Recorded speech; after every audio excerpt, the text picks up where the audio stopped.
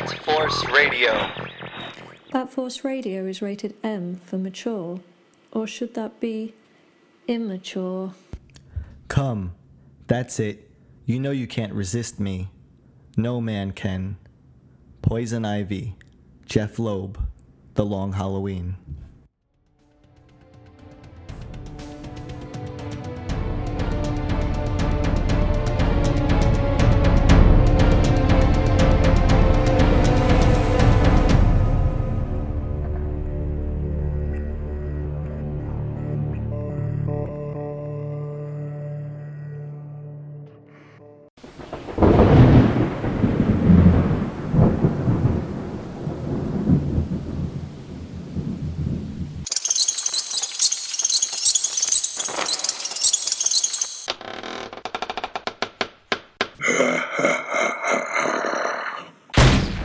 All right, everyone, welcome back to Bat Force Radio during this ghoulish month of October, the Halloween month, as we over here continue the Bat Force Long Halloween countdown to Halloween Day, with issue 4 being the New Year's Eve issue, issue 5 being the Valentine's Day issue, and issue 6 being the St. Patrick's Day issue. So let's get into it. All right.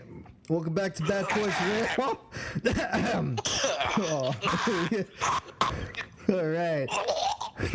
Now that each and every one of our listeners has a cold, let's get on with it. Bat Force Radio, continuing from where we left off with the long Halloween countdown to Halloween Day. I'm going to start off with Batman, the Long Halloween issue number 4, entitled New Year's Eve.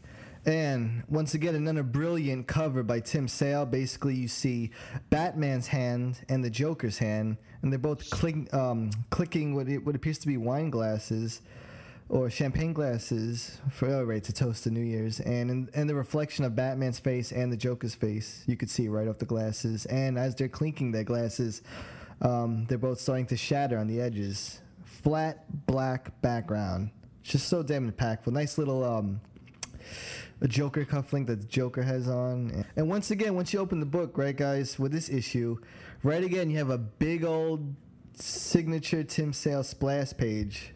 You know, one that clutches you in every issue, just setting off a new one. And this one, we have the Joker, his iconic stylized Joker face with that ridiculously elongated grin. And what appears to be piano key teeth. Yeah, pilot, so good, dude. Pilot goggles, right? Is that what they call them? And that old school pilot helmet that looks like the old school football/rugby helmets. Really, really old school with a soccer. with a thumbs up. What we have here. So basically, it's New Year's Eve in Gotham City, right? And Joker says in this splash page that it's time to ring in the new year. So when you turn the page, this is really great. It's the second page in issue 4 of the Long Halloween. So what did the Joker do to the flight crew? Apparently, he fucked them up. Actually, he pretty much killed them with Joker gas. It appears they all have these solid, paralyzed grins on their faces, and he's walking past the flight crew, and as he kneels over the stewardess, he says, "Federal regulations prohibit smoking on this flight." And you could see her with this frozen smile and a cigarette butt in her mouth. I mean, that's just... I love that. That's just brilliant, man. That's just brilliant writing and artwork. On the right side of these two pages, which I really love, is how Tim Sale drew this, what appears to be a single passenger, was it a crop duster type airplane? One of those old school, like, first in flight airplanes? Is that the term? Yeah. Crop duster. That's what he calls it. And pretty much it's like a really bright reddish neon orange color that it's painted with a big Joker smiley face, a big green neon one right in the front where the propeller is. And that's just a classic image to me as well. This New Year's Eve issue is just hilarious with the Joker. It's like his theatrics are just on point.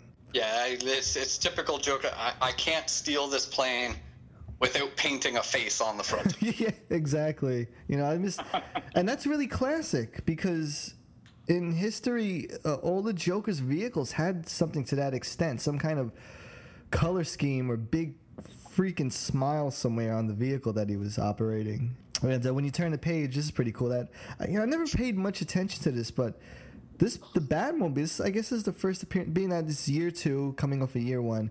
This is like the first appearance of the Batmobile in Batman's earlier years in this continuity for these story arcs, and I really like the Batmobile sail Drew. It's really different. I could see it's badass, right? Isn't it? It's like I could see some Norman Brayfogle influence on it, but it has a darker color, and the bat wingtip spoiler is really large and sharp on both sides of the car. Yeah, I really big like fins at the back, the big almost bat ear kind of look at the front end of the car. Yes, and the headlights look like his Batman's eyes, like to a T. And basically the Batman's driving, speeding in his Batmobile in the snow, and then he grapples up to the Joker's crop duster, where Joker's trying to release. What is he trying to go Joker gas over the city? Is that what it was? Yeah. You're right. All right. He mentions it in the later pages. Yeah. And then we cut over to the next page, and this is really good too. Really classic Tim Sale artwork. Basically, it's Harvey Dent in his office, working late, and his assistant Vernon. This fucking guy. Little Dick Vernon. Oh man, I love the way he draws him. The real silhouette with just all you can see is the shape of his eyeglasses, bow tie, and you know what I just started noticing as well, or finally realized in this story, is how it's really dated, but in a classic way, because you have bow ties and suspenders, and Bruce Wayne's wearing a top hat later on. That's something else I never pay much attention to. Yeah. So it has that real classic feel to it, similar in the way the animated series did with the whole Art Deco style. Vernon, convinces him to stop for a second and saying that he found the connection between Bruce Wayne and Carmine Falcone. It cuts right back to really a cinematic scene where Batman's pretty much hanging from this Joker crop duster, and he manages to get on top of it, doesn't he? Yeah. I love it. Shows the clock in the background. Yes, that's fucking badass. Yes, so it keeps us in tune with what time it is and how close we are to getting to New Year's. Yeah, that's really cool. And then if you turn over to the next page, which is page 8 and 9 in issue 4, I'm not sure what the page number is in the trade, but that's an amazing splash page. Basically, you have the Joker in the passenger seat of this little plane, and then Batman pretty much just hung over him, almost like on top of him, and looking at him where the Joker would view him upside down, and he's just saying, "Put the plane down now." So fucking good. It's like a yin and yang looking thing, you know? Exactly. And it really is, dude. That's so awesome. Yeah, because you can see there's like a circular shape to it all, isn't there? Mm-hmm. Yeah, the ears on Batman's cowl match up with Joker's pointed chin. Exactly. And then they end a little past where that curve starts in the passenger seat. So, and then we can also see the clock in the background. Really cool. Then we turn, and we have a silhouette of the plane. Oh, this is so great. Look at this. So you can see the silhouette of the plane against the moonlight. Oh, no, actually that's the propeller. It looks like the moon. And you can see Batman's cape draped out of it. So it's just... Yeah, that's fucking rad, dude. That's so good. Yeah. And then, the Joker's... It looks like he's just maneuvering the plane and making abrupt turns and flips to try to get Batman off the plane. Really cool. So he kind of shakes him a little where Batman's hanging from it again. So we turn again. So this time we turn and we cut to what appears to be a yacht. Party. Yeah, yacht party on Gotham Harbor, right? And it appears Carmine Falcone is talking to Maroni, and Maroni's trying to ease everything out between them out of respect to the current situation, being this killer Holiday, killing off all their men. Now Carmine Falcone is very suspicious of Maroni, isn't he? Yeah. So there's a lot of tension and bad blood between them. And then we see Carmine Falcone's talking to his sister, Carla. And then he asks him about where Alberto is, his son. So Carla walks out on the side of the yacht where Alberto is. Then all of a sudden, it cuts to black and white again, doesn't it? Yeah, he must be... someone cuts the light out on the boat, and then, you see the glass of the gun and all that good stuff. Right. Someone cuts the light. Now, All right, if you look at this page where it turns black and white, issue 4, Long Halloween, where Carla is smoking the cigarette and leaving that, from that door, on her left, is that the light bulb? I was just thinking that, but behind Alberto, it's kind of like a pattern thing of lights. Yeah. So the light goes off. Unscrewing that light bulb to dark the area and then take him out. Right. Yeah. That's what I got too. We see the blast, and we see him hanging off the ledge, and then all we see is the handgun left with the silencer and champagne glass with some confetti on the bottom to symbolize the holiday of New Year's. And she comes running, and then we see a red stream on the base of the yacht as it's moving, obviously to be blood. That is so good, dude. Yeah, and it's just so simple. It's fucking genius, dude, to be honest. I love, what I really love about Tim Sale in this one is the snowfall. It's large. It's like snowballs. You see, he draws these large white circles. It makes you feel like you're in the book because the larger they are, the closer they feel. Yeah. So, Yeah. Yeah. So I feel like that's I wonder if he had a little guidance with Jeff Loeb on that one, but I really love the way that feels. You can almost feel the cold from it. And then Harvey Dent returns home. We cut back to the next page, and he's greeted by his wife.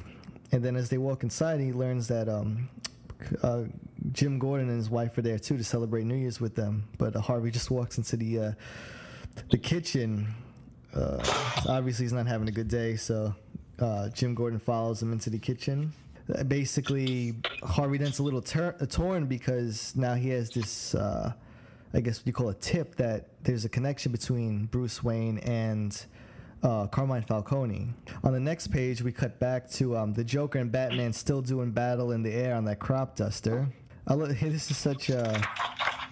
It's really good dialogue in this one. I love Joker. He's just playing it off. He's using the holiday as a scapegoat almost, in a sense, where he's like... He's having fun. Oh, he's always having fun. He's like, I don't know what you're mad at me for. So mad at me for. I'm trying to stop Holiday just like you are. And then he goes by killing everyone in Gotham Square. Yeah. And then I love that because in his head he probably feels like, you know what, I'm doing right. I'm gonna find this guy and kill him. Right. I love that. Yeah. I was gonna say, Batman even in his mind, he's even talking about how Joker feels that this town isn't big enough for two homicidal maniacs.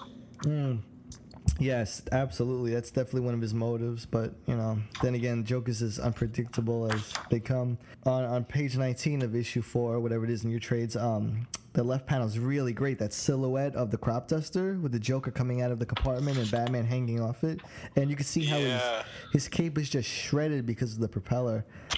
And it's pretty funny because the Joker says, why not? You don't know who Holiday is. I don't know who Holiday is. But the odds are he or she might be in the crowd tonight. And then Batman just goes, you're insane. But when I read this, even the first time, when you see Batman climbing towards the rear of the crop duster with his cape shredded and the propeller with that pissed off looking face, and he's just like, you're insane. I could hear him say that. It's just, there's something comical funny about that, and because he's so pissed off and he's just like, fuck this, you're insane. That's enough, man. Stop fucking around. Just fucked up my cape.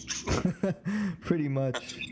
So Batman says, you're insane, and he says, has it really taken you this long to notice? So everyone keeps referring to Holiday as a he or she. Definitely keeps you guessing. Yes, it does. And they take every opportunity to make it obvious that it could be absolutely anyone who's doing this. When Harvey gets home after the killing on the yacht, I think it's when he gets home from there. He doesn't get home from there, but when he gets home that night that the killing has happened, his wife points out that his hair's wet. Ah. He says that it's because it's been snow. The clock strikes midnight, and you can see the bong, bong, bong, bong, bong lettering on the left side of the panel.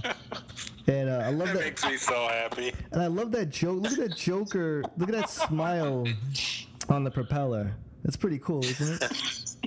And Batman hanging on it, like he's on top of the wing, right? And then Batman throws that really badass looking batarang. Can you guys see that one? So yeah, basically that. Is Wes in here? Diggity? Yep, that's Wes. Oh shit! Oh shit! Oh shit! Oh dude, god damn! Just got me. Everything went quiet. We're like, what the fuck? Oh shit, Wes! You got your absolute out, boyo? I do. Oh shit! Only way I She's got like 20 different versions out. Got my 50 million variants. Oh shit! Yeah. All right, cool, man. We're just wrapping up issue 4. Yeah, I caught pretty much since from where the fight broke out. Oh, you fucking snuck in here, man! You just sat there. Yeah, man, I've been here. I heard him say something. I didn't even hear him wheel in the fucking the triple absolute edition, man.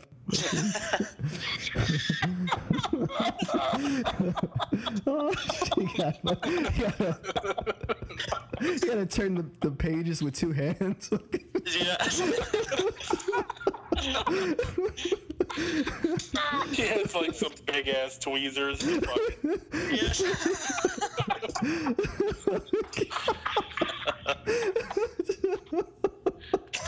Oh shit! Oh shit! Oh man! Oh shit! All right, I use my variants for bookmarks.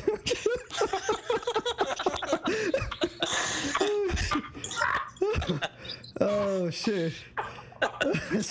Let's just wrap this issue up. Though I want to ask Wes a couple questions about Long Halloween as well. But are you guys noticing the batarang I'm talking about on Yeah. I noticed that the Joker, he always looks high as hell. Yeah, His eyes are always dilated. got the bloodshot eyes. Oh shit! I want to go back on that. Yeah. Oh shit! Yeah, and the goggles. Yeah. Even on the first page, his eyes are dilated. I like. Tim Sale kind of draws him in an androgynous manner. You know, he's some images he looks like a female, which I always thought that's interesting because the Joker feels like he could take on so many forms. Like, you know, there's that feminine style or a monstrous style or a ghostly image. Just And the way he takes that punch from Batman in the plane right before crashing, he turns into a Looney Tune character. The way he takes that punch and he just stretches out. Fucking plastic man. I love that. After he comes back, if there could have been another panel where he was like an accordion after. Between that and Toots, man, it's just so perfect. I love it, man. That's the humor playing in. And then we cut to the last page, and oh wait, is it? All right, yeah. Then the last page on issue 4 for New Year's Eve, you have Batman standing there. Is that the clock tower where he's on top of? Yes. Yeah. That's actually one of my favorite panels of the book. I just like the kind of like splash page there. Yeah, that's sweet. Where he's just standing on the clock tower in front of the clock. New Year's Eve, it just struck, and the Joker's pretty much laying there unconscious with his fucking pilot goggles on. I love his cape's all ripped, dude. That looks, man. That's amazing. It looks badass. Issue 4, New Year's Eve, and action-packed issue. That's definitely one of my favorites. I just love that scene, but with both of them in the air going at it. And that actually concludes the issue. I mean, what about was trade Dickhead here? Yeah, Carmine on the harbor. Yeah, checking out the body. Yeah, the coroner's like, the body washed up. Oh shit! I thought that was the. That's never read that. She's gotten it. Hey, so no, look, cause that's really interesting. Skip this important part. No, I'm this is actually really interesting because I'm reading from my original copies, the old, that I was pulling back in the day, and the last page on issue 4 is just where he's standing at the clock tower. So yeah, the trades were always advertised as containing extra artwork, and if you look at the final page where Carmine is kneeling over the body saying Alberto, if if you look in the bottom left corner, it says Loeb sale 1996-2006. Ah, so right, that was added wow. Yeah. Pulling out some big old curve knowledge right there, boys. Oh shit, yeah, boy. I didn't know they fucking added stuff in the tray. That's what's up. They should just, man, they just keep adding shit, man. Stuff the motherfucker like a Thanksgiving turkey, you know, like a fucking trunk, boy. Just fucking No wonder keep my throwing shit at grandparents motherfucker. fucking 8 months for a trade to come out. Yeah, I was about to say that's why I always wait for the trade.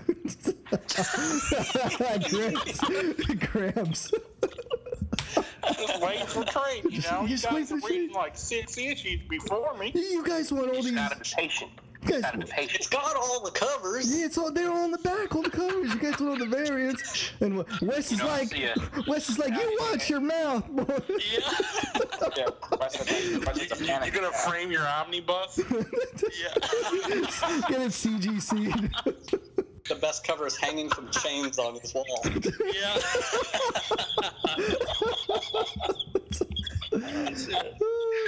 Hey there, son. Hey, son, I see you standing there with all them variants. You know they collect all those in the back of the trades, right?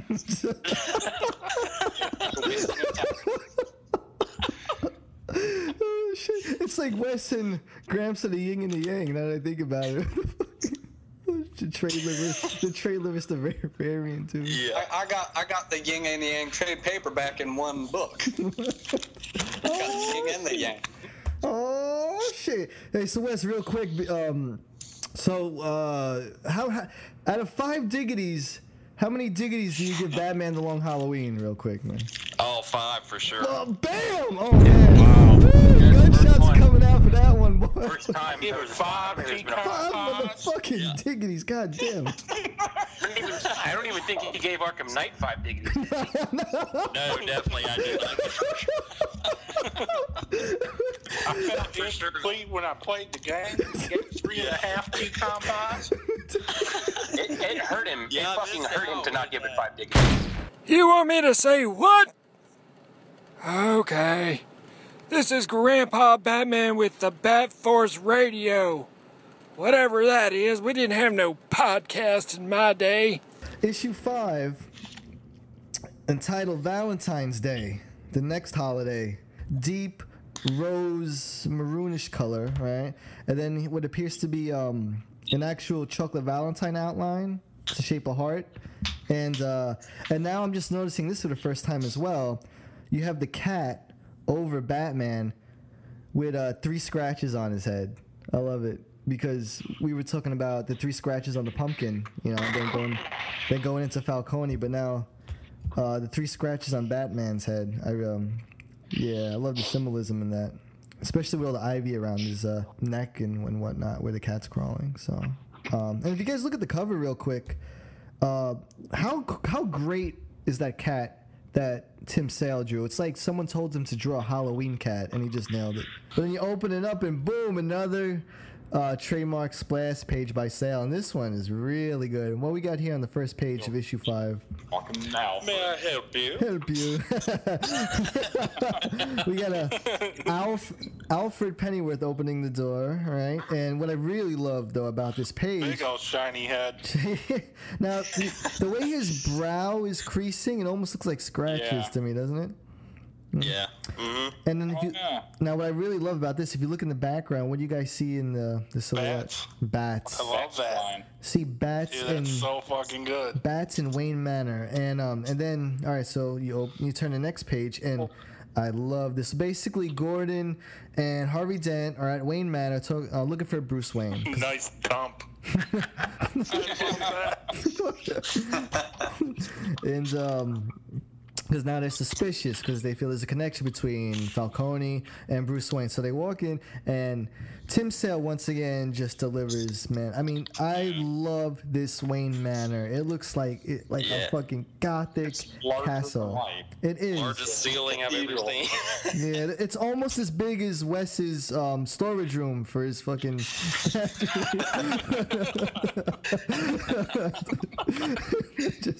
It definitely gives that same dramatic effect.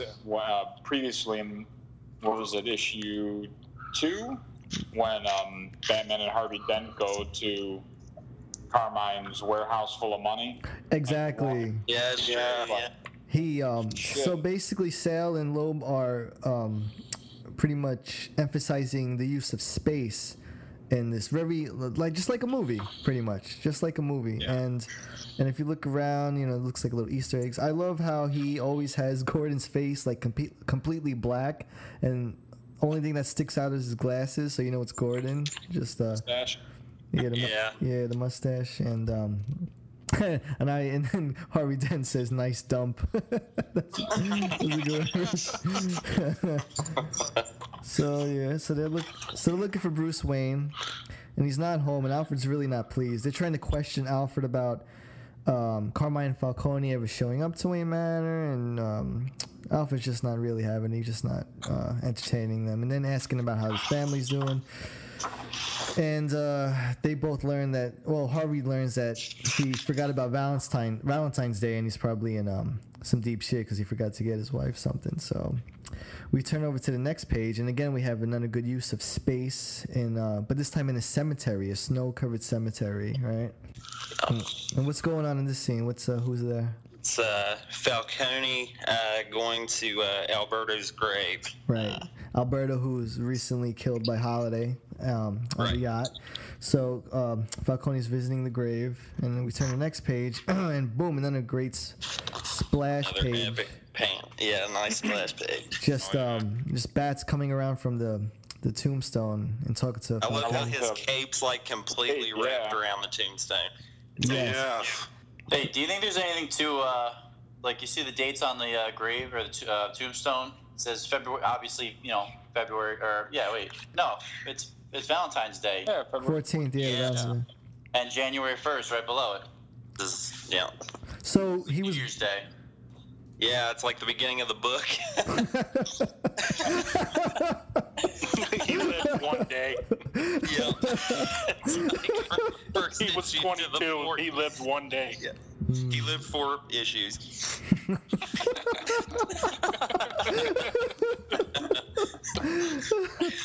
Oh shit! So Very clever. Oh god! Carmine Falcone pulls a gun out on Batman. Batman continues to ask him if it was worth the price of his son, all this madness and mafia and everything. And talking about, Falcone mentions how his son was never involved in his business. He was the good son. And as Falcone cocks the gun back, all of a sudden his arm is wrapped around by some string, isn't it? Like a cat's paw or something. It looks like Catwoman saving Batman's ass again in this one. And then on the next page, Batman chases Catwoman down. And then Batman goes, "You don't think I could have taken that little gun from that little man?" I love that. Yeah. That's That was a fucking twerp over there. Man, that's weird because, Carmine Falcone is somewhat of a badass, but it's fucking Batman, isn't it? Well, Carmine is, he's like a mob boss. He's the guy in Gotham. Batman's perspective is anybody who needs a gun is just a little man. They're right. Nice, yeah. Oh shit! The trunk pulls some knowledge. Damn, trunk. Fighting in the cemetery. That last panel is Batman's hand around Selina's hands, but in a sense where as if they're dancing. So when you cut over to the next page, this is one of my favorites. Is when they're the next page has Bruce and Selina out of costume dancing in what appears to be in front of a fountain. In front of the opera near a fountain. There's opera, behind them. And the previous page, when Batman's behind Catwoman and he's holding her wrist, she uses her index finger and she kind of cuts Batman's upper lip. Then she makes a comment on that when she and Bruce are holding hands outside of the opera house. Hey, did you cut yourself shaving? Nice, yeah. Got him. So they're dancing. Dropping trunks of knowledge on your ass. Good shot. Guy's got some big old notes. Yeah, you got some. I wrote them down on my hand. I got a little cheat sheet on the inside of my sunglasses. That's really great, man. And there's dancing outside the opera house, and then all of a sudden this woman appears selling roses, and she has now this is a great part for people who first read this book and really don't know what's going on yet, I always think that it's a really interesting part where this woman with a green hood and dress and cloak, larger scarf, comes up selling roses to them, to Bruce and Selena. And Selena buys one, and it's when she hands over the rose, it scratches his finger, doesn't it, with the thorn? So then they start walking away. It's cut from the thorn. Right. And they walk away, and then that panel where there's like half of her face is. I was saying those green lips. Hearing Scott say lips is kind of funny. I could just, you know what? There you go, green lips. On the back of her cloak, the green leaves, and then it cuts to the next page where there's a stack of green money on the table. In this scene, we're in a restaurant, right? And it appears that Maroni is giving Vernon, aka Harvey Dent's assistant, a few stacks of cash. Vernon seems to be the mole, and now on this page where there's a scene where we're outside of Maroni's restaurant again.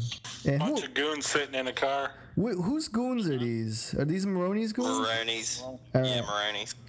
So there's 4 goons sitting outside of Maroni's restaurant, right? And they're all bullshitting about Valentine's Day and what they got to do for their girls when they get home.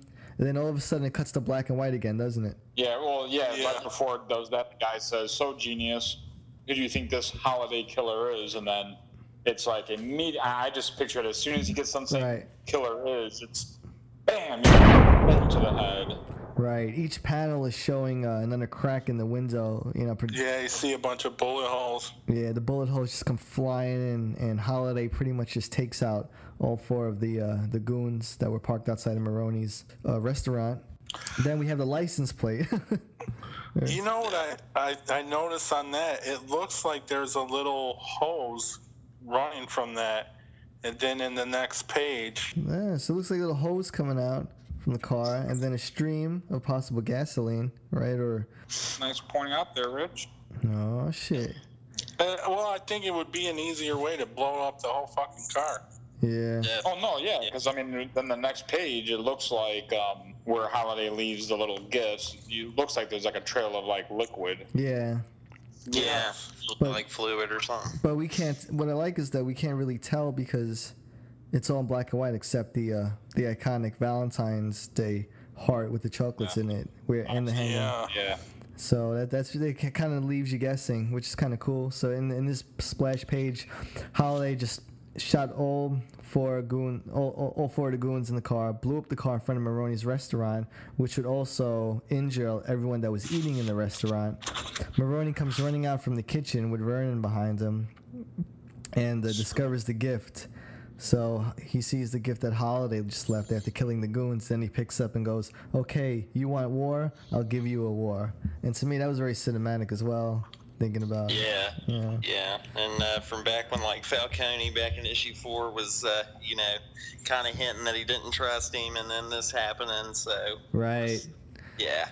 Nice. So pretty much Holiday is making them turn on one another, isn't he or she? Yeah.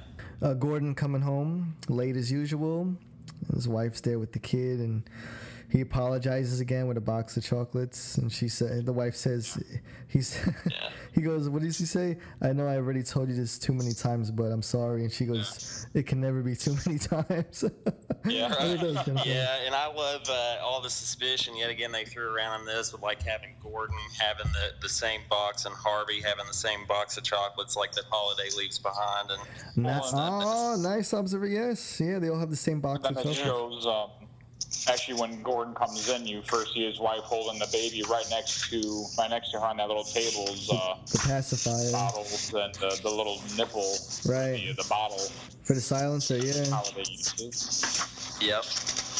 And then you have when Harvey comes home to his wife, bringing home the same box of chocolates, and man, how sexy does Tim Sale draw Gilda in that third panel from the top? Yeah. So, sure. Yeah. Let's cut to our sponsors real quick. And you can see that almost like the different lifestyles. Like the married guy with the kid comes exactly. home. Right. The kid's away, falling asleep. So, Harvey comes home, wife's naked. He's like, okay, Right. I'm the fucking. He's like, Dick runs this house. Oh, yeah, half his dong is shit. Oh, shit. And then we turn the page again, and it says home in the caption, and we have a big old shot of Wayne Manor. And I love, man, this is so good. Check it out, guys. You see how there's just a handful of leaves just flying in the air? That's so good. It feels like it's in motion, doesn't it? Like you're watching something. To me. And it's a good foreshadowing of what's coming. It is, absolutely. Tim Sale, the king of foreshadow. And then Bruce Wayne comes home still holding that rose that cut him. And he doesn't say a word. Right. Alfred asks him, how did your meeting with Miss Kyle go, Master Bruce? And then he doesn't pretty much, he just walks to the balcony, is it? Or it doesn't really say anything. And Alfred goes, I'll take it that it went rather well. Cut to the next page, and here we go. Yes. Yeah. Yeah, boy, man. Yeah, this should be the other one. So in this next page, we have Bruce Wayne with a expressionless face on, exiting from his house to the balcony, and as he's exiting through the gate, you could see some green leaves fall. And then the next panel, we have Poison Ivy sitting on the ledge with a whole bunch of vegetation just spawning out of her all around the building. Ivy, yeah, definitely ivy all over the place. Yeah, I loved it. I thought Sale was really creative with how he did Ivy. I mean, it's just something you don't really ever see before. Exactly. It's depicting her. And anyone hating on Sale's Ivy, you probably don't understand that Sale really understands Ivy as well as any other rogue in the Batman universe. Really exaggerates and exploits their powers or their presence, or what they bring to the table. What differentiates, what makes them stand out from every other rogue. Well, yeah, and even that last panel when she says, you can't resist me. And the only thing of Ivy you see is a nose, the green eye, and the green lipstick. I mean, you don't see a definitive face outline or like a chest outline. Kind of making her one with the vegetation, one with the leaves, one with the ivy. And she, so she's luring this what appears to be mind-controlled Bruce Wayne towards her. Obviously due to the thorn that cut his hand, and she's saying, come, that's it. You can't resist me, no man can. So that's, last page. Right. In that last page, she pretty much wraps her arms and legs around him with, literally ivy wrapped all around him and Wayne Manor. So she's taking control. And there again, all you see is the side of her face. It's kind of twisting up the side of the building or side of Wayne Manor, and I really like that page too. Damn, this whole fucking book, God damn it. Yeah, man, it's the long Halloween, man. 5 diggities. Shit. Oh yeah, man. I mean, just like I'm sure you guys probably spoke about this a little on the last episode, but I mean, man, just no other title. I don't think it's ever been essential so much to me as just loving the covers for it. I mean, I just really, really love all the covers they did for each individual issue and how it kind of they go with every holiday. Yeah, went with the holiday, and even most of the holidays, how they tied it to each character. Exactly. St. Patrick's Day, the green, you got Ivy, and Valentine's they had. Catwoman and Batman, the storyline going, and they just they tied all this in brilliantly, and Sale, that's man, definitely why. It's one of my favorites. Sale, nobody could have pulled this off like Tim Sale. For example, issue 6, which we're about to cover, Batman Long Halloween issue 6, which is St. Patrick's Day, and on the cover it's flat black once again, with Poison Ivy's face, and her hair is made up of a green but 3-leaf clovers everywhere. 3-leaf clovers. And I love she's wearing the bat symbol. And she's wearing the bat symbol necklace. I love that. that, dude. And I think that is so sweet. Yeah. And that's I'm pretty sure that's to symbolize her control over Bruce Wayne / Batman. You know, so Yeah, it's amazing, and touch on that too. Like with everybody, like some people, Tim Sale is one of those that like you either really love his art or you really don't like it. But right. like it's like he said and stuff like. He, some people think he just can't draw, but it's like he practiced for years to draw like this just to have his own style. Yeah, exactly. He's a true artist. He's a true. Yeah, I appreciate that about him. Like it's so different. Like when you see a Tim Sale piece of artwork, you know who it is. Yeah, his stuff you could see on paintings and galleries. It's that kind of stylized artwork. Yeah, it's for sure. It's more towards the art side of the house than it is comic book illustration. It has its own thing, but when you look through, when you read his stuff, he understands the characters, which is what I love, and he understands how to tell a story. So. Right, and I just love how he said, he's like, I could draw like Jim Lee or anybody and draw that like realistic type style, that'd be easy for me, but I practiced years so I would have my own. He mentioned, they said, you have a lot of critics that don't care for your artwork or like how you draw, and he said the thing that nobody understands is I could draw like Jim Lee or somebody realistic style how they do, but he said I practiced for years to create my own style, and that's why he's like I'm proud of my art and all that, so that's why I respect him a lot. That's what I love, like someone like him or even Kelly Jones, like you could see something from across the room down the hall and you're gonna know exactly who that is. You're gonna know whose work that is. Told the story visually, and it just made you want to read more and more and more. Heyo, blokes! This is Batman Villains, a.k.a. the Trunkler. Keep that shit locked on Bat Force Radio. When we crack open issue 6, St. Patrick's Day, Poison Ivy, first page is another splash page, and this one's pretty cool too. It's it's a big bolted green door, almost like one you would see in a prison.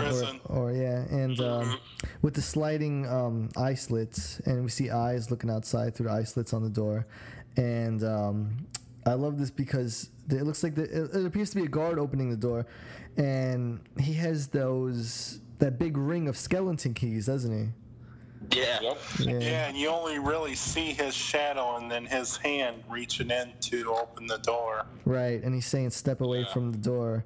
Right, and then yet again in all these first few panels, it's just like all accents of green to go along with the St. Patrick's Day theme. Exactly. Yes. Exactly. And then we turn the page, and we have some really interesting pictures here. This is so cool. I know this little panel appears to be this very tall person with a trench coat on. And in the front and back of this person are two armed guards with rifles. They appear to be like in a police officer uniform, and they all have shadows casting that are slanted. So you really have to look close to see what's going on. The next couple of panels, it's just these dark silhouettes, wondering who this prisoner is. Go ahead. I love the guard tower, and you just see the green. Yeah. In the windows. Yeah, that's awesome. fucking sick, dude. That is And the so light good. in the back. Yes. Yeah. Splash page turns out it's a gate that says on top the sign says Gotham Penitentiary, and someone got early parole, some tall person in a trench coat. And then we turn the page again, and the car's waiting outside for this person, and it appears to be eventually this person gets taken to Carmine Falcone, and it appears to be his very large and masculine daughter, Sophia. Fucking big old daughter. Yeah, someone you don't want to fuck with. Jesus. Very, very large, strong-looking woman. That's for sure. Yeah, don't piss her off. So did he get her out early? Is that? He mentioned that she's been gone away too long, and now the family needs her. So, Right. I mean, he had to pull the strings and spring her out. So yeah, Carmine Falcone's having some trouble, especially with Maroni and Holiday. So all this madness going on. So he gets his daughter out of the penitentiary early, who looks like she could take a few bullets to the chest. And then we cut. You fuck's sake, she could take a machine gun, dude. She's fucking huge. So yeah. So the next page we have And another Bruce Wayne with no expression on his face whatsoever, now granting Carmine Falcone can transfer his dirty money into the bank, saying he's had what's great about that page though? It's like a really good close up of Bruce. And dude, it has the green tint to it, and that is fucking so good, man. Completely agree. Yeah. That's really good. Excellent. Yeah. So Bruce is definitely being mind controlled by someone at this point, and he goes down in the elevator. Old school. Everything is old school in this story. That old pole gate elevator that he's going down, and Selina sees Bruce in the lobby leaving. He doesn't really acknowledge her at all, does he?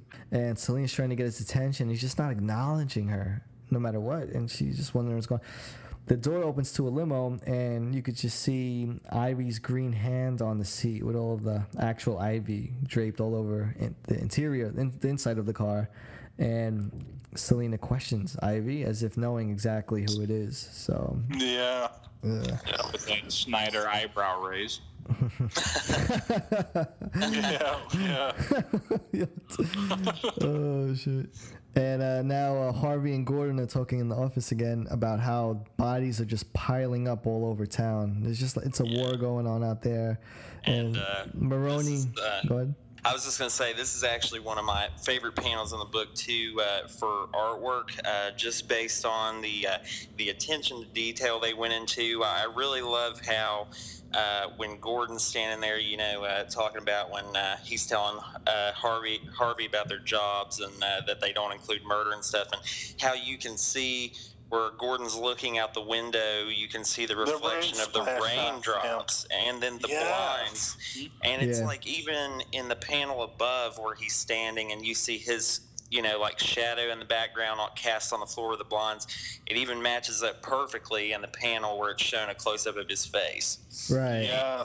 That also, like you were saying, Bat, gives a really cinematic feel to me, like you're watching like an old-time movie or something, That's like almost you can hear the rain hitting the glass. Yeah, totally. Yeah. It really takes us into Gotham Noir. I mean, you're just in the office. Even that chair in the office. That's those old school rolling chairs, that wooden chair, and the lamp, and the way the blinds are just casting a shadow into the room, and right. And sometimes in books, like when they show like a character standing somewhere, and they'll go to the next panel, and it won't match up completely. How it was in the last one. Like in this, it's perfect. Like, I mean, he even got the blinds, shadow on his face perfect and stuff as it is in the other. It's really great. Yeah, absolutely. The mood. You know what? That goes to show how good Sal is, because if you completely took out every single word in this book, you could pretty much follow the story of what's going on. How many others can do that? Yeah, you can kind of tell like how each character's like feeling based on the expression and their mannerism and stuff, and it's really great. Harvey Dent's talking about how the Maroni thinks Falcone is backing Holiday, and they want to take each other on, and talking to Jim Gordon about how they're doing our jobs for us, meaning he'd rather have them kill each other than the actual police or whoever kill each other. And then Gordon has to remind him that it's not their job. Murder is not included in this job. It's in the job detail. It's about doing the right thing. It should never be like this. And already you could see Harvey changing, just getting worn down, just getting sick of it, and just not caring much anymore. Just like going back to when they were in the warehouse, and Harvey was talking about maybe just about the idea of just taking some money. Right. And then, who would know? And it's like Harvey's going back and forth with the way he, his outlook on law and the war and crime. Like a great foreshadowing of Two-Face, the dual sides of his personality. Exactly. He's really balancing good and evil, Right. Yeah, he really is. Oh, then he starts talking about St. Patrick's Day. I kind of like that when Gordon's going into it about Chicago. Yeah, about Gordon's talking about he's talking about as a child growing up in Chicago and how they used to hear about stories about the Trunkler and whatnot, and just he's like you guys think Holiday is bad? We had the Trunkler. So. Yeah. That's why he left Chicago. Yeah, he's talking about all the festivities that used to happen in Chicago when he was a child for St. Patrick's Day. He said, St. Patrick's Day, we all think of the green. now it's red, blood red, and I was like, oh man, just set the tone really good. Just like painting a picture with words now as well. You know, Jeff Loeb coming in and just creating great dialogue. And it's the St. Patrick's Day is coming, and we're no closer to finding out who this madman is. Holiday. It's such a great crime mystery, isn't it? Just and that's where you get that great dynamic of Loeb and Sale. It's all the artwork and everything Sale does just completely complements the story that Loeb's trying to tell. It's just that's why they're still probably, I would say, my favorite team in comics. Oh yeah, man. To read anything they ever do. Yeah, they're just beast mode. And then right outside the office where so they're both talking in Harvey Dent's office, and right outside is Vernon eavesdropping again, isn't it? Big Vernon. Yeah. And then we head over in the next page. We have the Carmine Falcone's sister Carla Viti shooting with the pistol that killed Alberto, isn't it? Yeah. And she's saying "morti" in the caption, which I believe means die in Italian. So she's really pissed off. And then who comes in but Sophia, big old Sophia. So Carla's the aunt of Sophia. You know something that they show in Harvey's basement, they show in somewhere else, and they also show here is like the whole little tool shop thing. Right. Yep. Yeah. Steer you in another direction, being that Carla's in a tool shed practicing her shot with Holiday's weapon that he used to kill her son. They're planning a hit on Maroni on St. Patrick's Day. Falcone believes that Maroni is Holiday. Yeah. And that's because now that Carmine has handled the banking situation, the money is flowing, so they're quite pleased with that. And then we cut back over to Wayne Manor. So this part I love. Yeah, this is so good. Well, they're sitting at the dinner table, and we'll go up to the panel above that with the window and the rainfall and see the claw and the claw. Got the claw, Catwoman. And see the ivy on the claw is right next to ivy on the ivy leaves next on it's really cool too with all that ivy on the outside of Wayne Manor too. It's almost like a foreshadowing of how much more influence she's gaining over Bruce, the longer she's had him under his control and stuff. I felt like that was foreshadowing of like how far he was under her control or something too. Now this is a really interesting scene when they're at the dinner table, the long ass old school Michael Keaton dinner table. You guys know what I'm talking about? That's badass. The green flame in the background. Yeah, the green flame is amazing, and it says "Life is good" in the green. So this is a very suggestive panel because Ivy is sitting across from a pretty much mind-controlled Bruce Wayne, and she has this. She has Ivy coming at him. Actual Ivy leaves. Almost looking like they form in a branch of Ivy coming towards Bruce, and Ivy says, "You still have a healthy appetite, Bruce.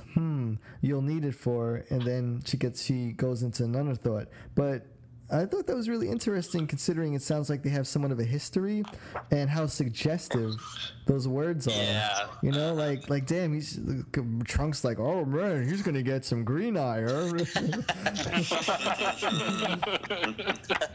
Yeah. Venus trap. That's pretty. That panel. What you guys were saying was, along with when Gordon and Harvey walked in the manor and back to the warehouse. I mean, it's not a big panel, but you can just feel the sense. I mean, the chandelier is huge. This big old fucking fireplace that's the size of a SUV. And Bruce and Ivy are so even in the picture they're so small compared to the lavish lifestyle of Bruce Wayne. Yeah, it's very suggestive. Damn, I wonder where that would have went. I mean, damn, Bruce getting Ivy and Selena, man. Damn. Man, he wouldn't. I absolutely love the next panel. Yeah. It's amazing. So Ivy loses her train of thought and then suddenly asks, "Do you feel a draft?" all while we have see the green flames going towards her. That's right, so good. The candles being blown. Yeah, 3 candlesticks with green flames being blown to the right side, and you turn the page, and we have a double splash page, a full centerfold of pretty much Catwoman jumping on top of the table, going at Poison Ivy, knocking over the candles and the food, and with the. I really like too in this panel too, where like Bruce gets up and like grabs Selina to stop her from attacking Ivy, and then like you go over to the next panel where like Selina's trying to fight him off, and then like when they're in the shadows, Bruce's eyes look like Batman's. Yes. And yes. I really like that, and I felt like this was when I first read it, I thought that this would be where she kind of got a really good hint that he was Batman because of how well fighting he'd be able style. to fight her off. Yeah. Yeah, so the Catwoman is just going at Poison Ivy. They're fighting it out. And Catwoman and Poison Ivy have a long history of fighting as well, even going back to No Man's Land. Right in the face. Yeah, this is a good, always a good time. Right. And Bruce grabs Selina by the neck, and he's just like, you need to control.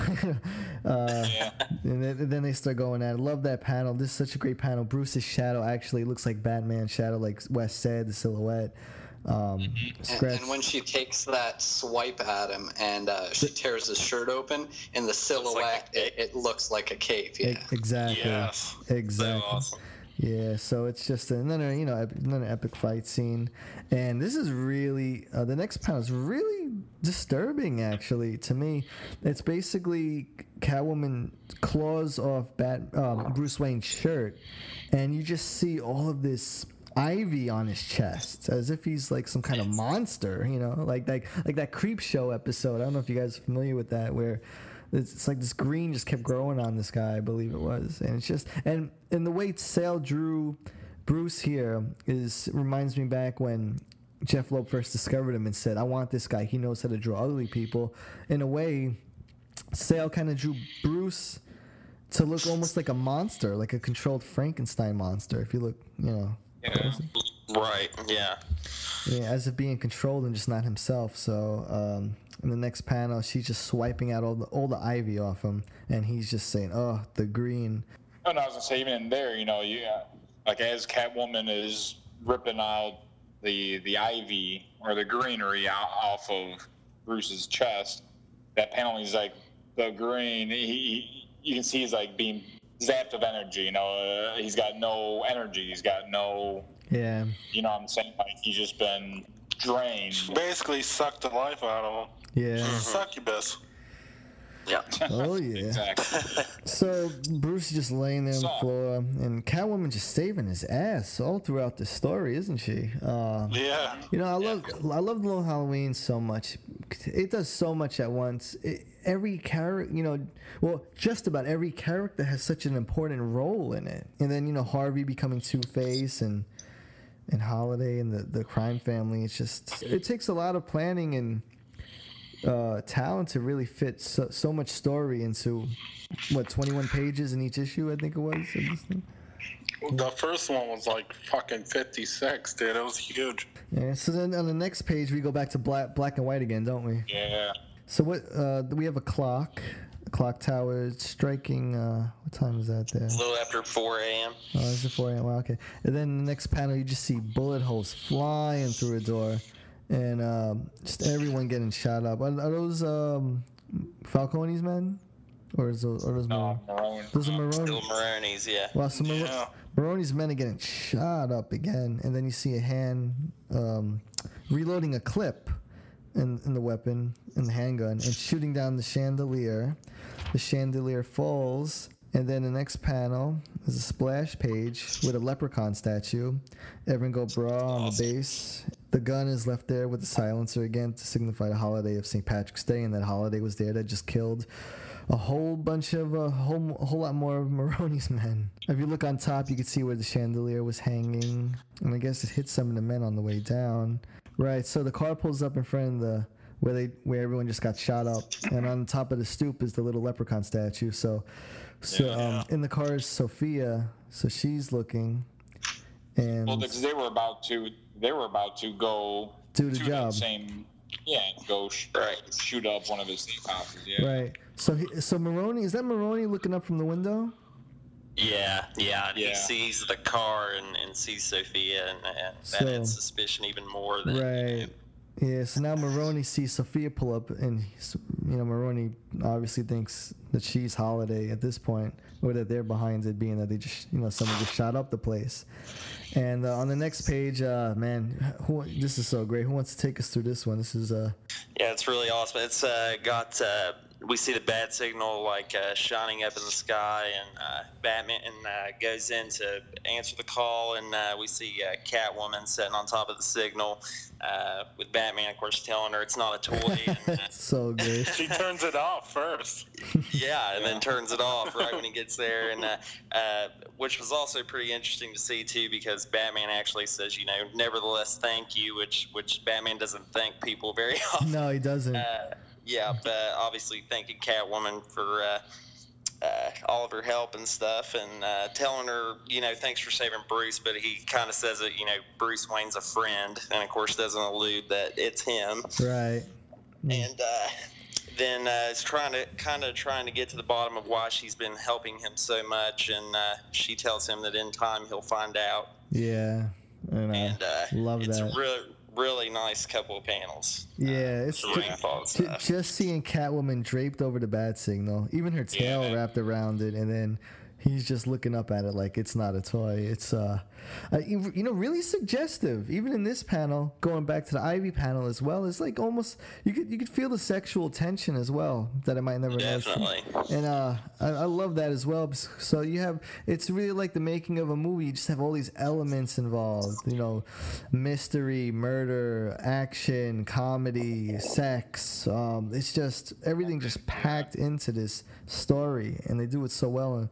And even in that middle panel on the next page where Catwoman's just flipping in the rain, smiling, and the way Sale draws that, I mean, come on, whoever's gonna, for any haters out there on Tim Sale, come on, man, look, that's just perfect right there, the way he draws it. It is, and then the amazing silhouette, or the amazing skyline of Gotham in the background behind the bat signal. Right. Yeah. It's beautiful. It gives this whole book just gives a very crime noir feel to it. Right. And, he's that's also how a Batman story should be. He's also very good at architecture, and I forgot to mention that Tim Sale. Yeah, I'm lucky enough to have a signed print of his where he did Batman in front of a building with lights coming up to drape his shadow across it, and the Joker hanging off with buildings and water towers in the background, and he's just so much. You could just tell how much thought and planning was involved in it, like an actual architect. So.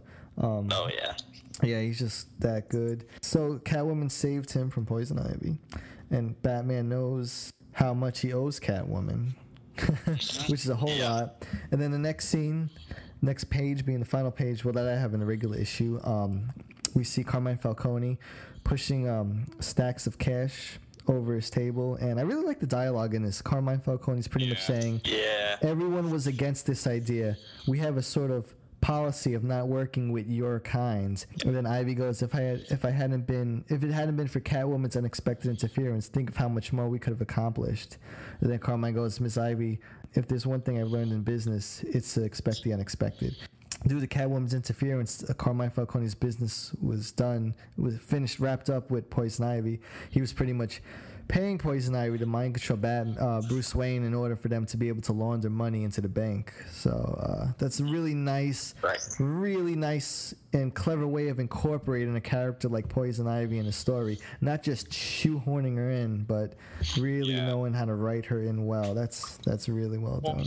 And that last panel where Carmine is saying, it's to expect the unexpected. Again, that's kind of playing on the readers' minds about, okay, well, who the fuck is Holiday? They give you hints throughout the first 6 issues of, well, maybe it's Harvey. Oh no, maybe it's Carmine's sister, or oh fuck, it could be Sophia. Just kind of playing along with that of just expect the unexpected. Right. And, And the way that the lights shining through the slits on the floor, and you see can't say enough. You know what I mean? Yeah, that was cool. I like the subtle way he wrapped up that issue with Ivy, with just them finishing up business, him and Ivy. It's kind of cool because it's nice to have a little more of a subtle transition. I don't think every issue had to be like, oh my god, what the hell's gonna happen next? I mean, we have enough of that and it's so great, but it's nice to mix it up a bit. So tune into the next episode as we continue the Bat Force long Halloween countdown to Halloween Day, where we cover issues 7, 8, and 9. Thanks again, friends, and happy Halloween month.